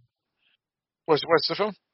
The Exorcist. Heard of it? Yeah, that's true. Yeah, I heard they're still making films based off of it. Yeah. But yeah, he outlasted Blady by 1 or 2 years, because Blady, the screenwriter, he passed away like just a couple of years ago too. And that's all I got there. Any other news anybody wanted to bring up? If not, we can go on to what we've been watching. Anybody have news? Anyone? I'm just excited. There's a couple of Blu-rays, 4Ks that have been announced, and that's The Mist is coming to 4K. Yes. Nice. Oh, and it's going to have the black and white cut on it. It's like a 4-disc special edition. And since the whole streaming model is not turning out to be nearly as profitable as they expected, Disney is finally releasing some of its content, its exclusive content, onto disc, and one of those things is Prey, which is going to be coming out on 4K later this year. Prey. What's Prey? That was the Predator prequel. That's a Disney film? Yeah. It was on. Yeah, it was Hulu. It was Fox. It was Fox. Yeah. Oh, it's Fox. Gotcha. I did not know that. Yeah. Interesting. I know. I did read about the streaming services are having some problems. Indeed. Yep. Yes, they are. Yeah. Oh, and they're trying to put up more expensive. Some of them should shut down. Tubi. No, that's the best one because that's free. No, fuck Tubi. Tubi is one of the ones that's making money. Fuck Tubi. I know. I was going to say they're the one that's making money. Yeah. And they do it by ruining your content. Yeah, it's the ones that you like that don't give you commercials that are fucking everything up, Phil. Eric. Yeah. Someone have put air conditioner in? I hear an air conditioner. Yeah, that's fine. Oh, okay. Sweat, you bastard! Turn it off. No. Let's see. Any other news that you want to bring up, Mike, before we get into the next section? I don't think so. All right, so let's get into what we've been watching. I guess I'll start. Let's see. I saw the Barbie movie, and that was pretty good. The first half was really good because it was the fish out of water, and then the second half kind of dragged a little too long, I felt. Could have been trimmed about 20 minutes, 30 minutes to the film. But generally, it was decent. It was good enough. It was good enough. I mean, it was. I think it's more popular because of the product than anything, but it's not a bad film. And then I saw The Little Mermaid live version a second time. Big backyard screen showing with the kids, and that was decent enough. And then I played Diablo. I've been playing Diablo. I got back into it after like 3 weeks not playing it, and Eric saved me and Vera too, for telling me, oh, you have to press this button here, and then you can get your season things that you have to do. And so I got my first unique item this morning at around like 6 in the morning. So that was good. No, it was some. I think it was a chest armor for my woman necromancer. So she has this chest. What do you call it? I'd save the boobs. Well, yeah, it's a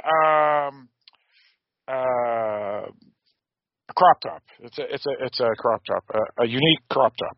So I got that. So that was good. That's worth like 140,000 gold. So that was pretty impressive. Price is irrelevant. It's what it does. Yeah, you're right. Next to boobs. Yeah. But that's true. But yeah, that was pretty cool to get it though, because I jumped to the nightmare level now thing, so I did that. And yeah, that's pretty much it at the moment. I would love to switch to a different character, but since it's the middle of a season, you don't want to do that because then you drop all the way to the bottom again and you have to start all over. So that's going until October though. You got time. Yeah. I'll probably stick with this one though because I'm going into the Paragon and all that stuff. So I'll stick with that. Maybe season 2, I'll switch to a different. I mean, it all depends on if you're having fun. If you're having fun with the Necromancer, keep going. But if you're not, yeah, make another character so you have fun. That's the idea. Yeah, that's true. That's true. Yeah, no, the Necromancer, Sorceress, and Barbarian I've enjoyed. Yeah, they're pretty good. I haven't tried the other 2 yet, or other. Yeah, 2. I think there's only 5, right? Hopefully, there's rumors that they're going to bring the witch knight or the demon witch knight. Doctor. Yeah. Oh, I heard it was going to be the evil paladin or whatever. That's what I heard. Oh, well, there's never been an evil paladin. No, what you're talking about, Phil? They released it. It's called Diablo something Immortals, maybe. Oh, Diablo Immortal. That's the mobile one. Yeah, and that got released, Phil. Oh, okay, because I thought that character was going to... Yes, I don't think that's going to make it into the main Diablo game. Oh, okay. That's too bad. So, yeah, that's all I got. So, let's go with you, Barry. What do you got? I mean, I was in Mystic longer than everybody else, so I'm still just getting back to normal. I haven't really seen anything. I think we talked about it all in the podcast over the weekends. Yeah, I don't have anything new. All right, sounds good. Let's go for you, Eric. What do you got? I didn't spend longer in Mystic, but I did spend 2 days driving back to Michigan.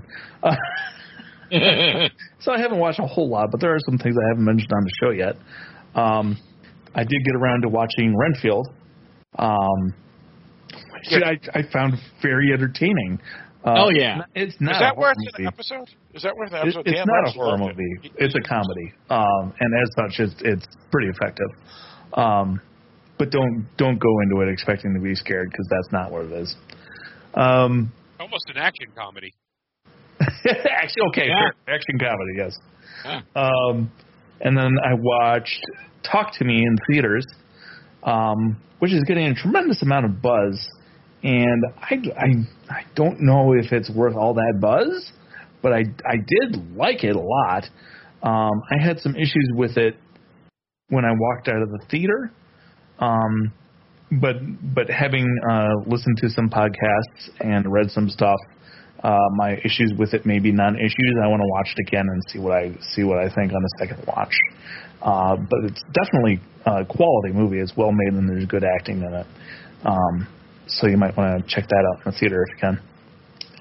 I saw Meg 2, The Trench. It's not good. The Meg was fun. This is just dumb and not fun. So I would recommend staying away from that one. Is Jason Statham in that one still? Yes, he is. Okay. So, and then the only other movie I watched was the one we recorded in Mystic, Last Voyage of the Demeter. So if you want to know what I thought about that, you can listen to the episode. Now, that talk to me, I know Christy and you, Barrett, saw it, and both you, Christy and you, Barrett, both said that it was pretty much like Eric. It was good enough, but, but it wasn't phenomenal. I thought it really did well through most of the movie. I thought the last act was kind of a little weaker than I would have liked. So that's pretty much what I thought. Now speaking of that film and this film here that we talked about tonight, Incident in a Ghostland. Australian horror films, as we know, are known to be a little rapey. Did that film have that stuff in it? Because that's an Australian film, Talk to Me, or whatever it's called. It is, but you can't really tell by watching it, other than the fact that they're driving on the wrong side of the road. Like, nobody has a heavy Australian accent or anything. Okay, and there's none of that sexual assaulty stuff in it. No, it depends on how you look at it. Jeez. All right, but it's not as bad as some of them, is what I'm saying. Australian. Right. films. Yeah. All right, and there's no alligators that eat anybody too. So this I don't know. All right. Well, maybe I'll check it out when it comes on VOD or something. But you should definitely check it out. This pouch that hops around and then it pops out and eats you. But yeah, Christy said the same thing, that she didn't understand why they were driving on the wrong side of the road because, like you said, the accents weren't really there. So I don't know what that was about. Yeah, there might have been a scene where there was no consent. Interesting. All right. Well. Anyway, all right. So let's go with you, Mike. What do you got? Yeah. So Eric is. I saw the Meg 2, and I want to say Eric is wrong. It is not nearly as good as he says it is. It is. Christy said it was great. Yeah. It was awful. The action is uninspired. Anything that has to do with the ocean, she likes automatically, so we can dismiss that. Yeah, and so do I usually, but this is bad. I heard the Chinese actress isn't in the film because she kind of disappeared with one of those Chinese dissident people. Well, no, there wasn't a dissident thing. They just found out she was making a lot of money, and so she disappeared for a bit and kind of came back and apologized for making money. And I think and then the pandemic kind of followed immediately after, so she really hasn't done much since then. Yeah, she hasn't made any crossover films, like meaning American produced films. Right. So I don't know what the story is there, but that was like a really weird thing. There's large chunks of the movie where you get the dialogue from behind people because I'm assuming they're going back and dubbing it in Chinese or dubbing it in English, but it was basically just to make it easier to do it as double language. And I could swear there were times where a character's mouth was digitally manipulated to let him speak English. Sure. But I could be wrong because God forbid we had subtitles. I don't mind a language, a multiple language film, but just I want to see people's faces. But it's almost like they forgot. Like the movie goes for about an hour, and it feels like they're trying to make a knockoff of The Abyss, and then they realize, oh wait a minute, people wanted to come see this for giant sharks. Maybe we should do something with the giant sharks, and then they really don't do much actually with the giant sharks. It's just they do something with these underwater amphibians that make no sense, and there's an octopus that looks terrible. Yeah, it's a bad movie. It is a bad movie, and we talked, and I think not a couple episodes ago about directors who just are willing to sell out and take the paycheck, and I have a feeling Ben Wheatley, the director of Kill List and another. What the heck was it called? That was a good one too. I think this was I took the paycheck. This does not feel like him saying, I'm going to prove I can make a successful Hollywood film, because this is a fucking mess. And I'm not blaming for it. The script is terrible. I'm sure he did it for the paycheck, and most of us do jobs for paychecks, so I can't blame him for this, but it is bad. It is bad. It is very bad. Now, in other news, I also saw the whatever I don't know remake reboot of the Disney's Haunted Mansion, and that was also really bad. It was painfully unfunny. At least for me, humor is obviously very subjective. It has way too much of the film in daylight based on a ride where nobody can leave the Haunted Mansion, and therefore people leave the Haunted constantly coming and going. They give an explanation as to why they keep coming back, but nevertheless, there is no mood, there is no atmosphere. I understand it's going to be a family film. I'm not expecting it to be a horror film, so I'm not complaining about that, but you can still do mood, you can still do atmosphere, which the ride has in spades, and this does not have at all. Most of the pieces don't really work. Yes, if you want to sit there and Easter egg hunt through the whole thing, you can. And that might bring you some enjoyment. It's what kept my attention. The one thing I will say is that the lead actor in the film, whose name is I'm trying to find right now, Lakeith Stanfield, really, really good. But he feels like he's in a completely different movie than everybody else, because you got people like Danny DeVito and Owen Wilson who are just hamming it up. What's the name of this film again, Mike? The Haunted Mansion. Yeah, that's right. Yeah. The Disney one. It's just bad. It's just bad. And mediocre bad, not to make too bad. Yeah, that's what they're saying. And they paid $150 million to make the film too. That's crazy. Yeah. Yeah, Disney's has made some bad decisions recently. Well, it's a couple of films. They still are making more money than most of the other studios. It's just been a bad year. It's been a bad year for a lot of films. There haven't been a lot that have clicked. That is true. I mean, even Mission Impossible. Yeah, that's true. That great, and some people are blaming that on Warner Brothers, because basically Warner Brothers now has a contract with IMAX. So they get like the IMAX screens for 5 weeks. So Mission Impossible couldn't get onto the IMAX screens the way that Top Gun did. Oh, that's weird. So whatever, it was still a good movie. Yeah, I liked it.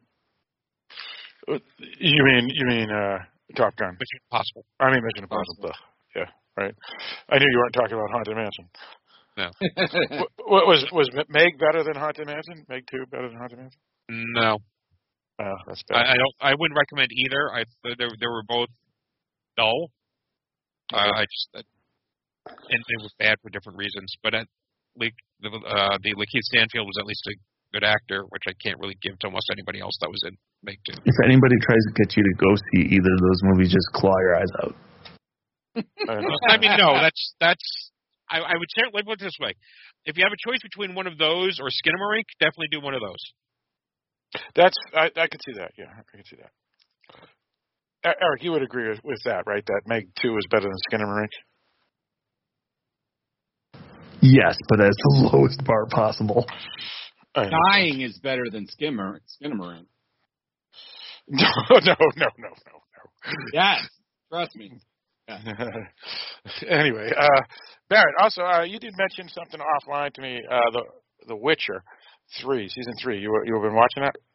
We have. We're not all the way through it yet. I've enjoyed it so far. It's probably maybe not quite as much as the first season. Probably equal to the second season for me. So it's good. And the second season pretty good? Yeah, I enjoyed the second season. I think the first is still the best, but gotcha. It's got a lot of fighting and a lot, with monsters. So did you read the books? I did not. My wife has. Okay. I have the books. I haven't read them myself. Because that's the main criticism I've heard is that it's not the books. Following the books. A lot from the books. Well, and that's why what's his face is quit because they're changing everything. Yeah, because he loved the books, and that's why he was like one of the big promoters and went for the role, and then when they changed it all up, he got pissed, and then he just finally quit. Yeah, and I can't entirely blame him. Yeah, that's true. So, is the special effects good with the monsters though? Generally, yeah. I thought the special effects are still holding up pretty well. Yeah, because I saw half the first season, and the special effects were pretty solid. I like watching Henry Cavill fight in it. I just love his scenes when he's he's pretty solid. Yeah, he's pretty solid. Yeah. All right, sounds good. All right, so that's pretty much what we've been watching and some news and stuff. So I guess we can get into our final thoughts on this film here. But before we do, Eric, you actually do another podcast with your buddy Dan. I do. It is a general interest podcast called the Askancity Podcast. That's spelled ASKANCITY. You can find it wherever you get podcasts. And also, he has a album with his band that has just been released. You find it on Apple Music and stuff. What's the name of that album and the band name? And people can go check it out. Oh, I don't remember. Yeah, I don't either. But you can go listen to Eric's podcast. I mean, the name of the band is Let Them Die. Yeah. Oh, and Five-Legged Spider is the name of the album. Yeah. So check that out on I like both iTunes. those titles. Yeah, so check that out on iTunes. What kind of music is it, Eric? It's punk, right? I mean, it's punk. Yeah. So there you go. All right, and Barrett, myself, you, and a handful of other folks, assuming they can make it, including Mike, on Monday night, I think, the 21st, right? We're supposed to record for the what's that podcast that we're doing, and what are we recording? The Halloween Boutique Psychotronic reviews. We will be reviewing The Suicide Squad, the James Gunn one, not the one with Will Smith. Right. So I'll send out an email to everybody tomorrow, just to get the head count again and see what's going on. Everything's good. So people check that podcast out. And Mike, me, you, and Eric do another podcast that we're probably going to have to do early September because we got to get through all the fantasy football drafts because they're all falling. I have one that's falling on the 28th and the 29th and on and on. So what's that podcast that we're doing that we're going to be recording first or week or so in September? Mike. That's Cinema a la carte. And the next episode we're going to be doing, I'm finally getting around to my Tom Cruise pick, but it's a movie-themed podcast where we each take turns picking a movie that is not Dark Discussions material. All right, there you go. All right, so we can get into our final thoughts on this film here, Incident in a Ghostland. An interesting title for the film, too. We didn't really talk about that. But either way, let's go around and talk about our feelings. So we'll start with you, Barrett. Yeah, I like this film. In a normal year, it probably wouldn't make my top 20, but this year has been kind of light for me as far as what would go into my top 20. Unfortunately, it wasn't made in this year, so it can't. But I enjoyed it. I thought it was pretty good. All right, sounds good. Let's go with you, Mike. Yeah, I did not enjoy watching the film. I recognize its merits. It's certainly disturbing, and if that's what you want is to watch something to be disturbed, then, and like I said, it's disturbing without, to me, any real entertainment value added to it, which is what I find with something like Texas Chainsaw. But if you like watching things that are weird and sick and disturbing, then I would certainly recommend it. But it's one of those things that you really got to fit into that particular pie. he's on the pie chart. All right, sounds good. For me, I would concur 100% with Mike. It's a really good horror film, but I don't know if I can really say I enjoyed it at all because it's just was like too wrong for me. It was just too disturbing. So I would not recommend it to anybody. However, folks who listen to this podcast here that do love horror films and aren't disturbed with films that are like really disturbing, like out there disturbing, at least for me, you probably would enjoy it. So I think me and Mike, with the rest of the horror community that would listen to this podcast, are in the minority. But I definitely wouldn't recommend it at all because of its subject matter and its weirdness and disturbingness and creepiness and such. Let's go with you, Eric. Yeah, I like this movie a lot. It is what it is, and I enjoyed it. So I would recommend it if you're into disturbing movies. All right, sounds good. So that's our discussion on Incident in a Ghostland, 2018 film by the director of such films as Tall Man and MARTYRS, Pascal Laugier. The film is available. Laugier! That's right. Laugier! Pascal Laugier! He is, or I should say, his film is readily available anywhere VOD is found. You can also get it truly for free on Tubi, because if you are okay with commercials. Fuck Tubi. You don't even need a subscription. All you need to do is have a username. Okay. So that's pretty much our discussion on the film. And with all that stated, Eric, why don't you lead us out? All right. Thanks for tuning in to listen to us talk about Incident in the Ghostland. Come back next week. We'll have another topic.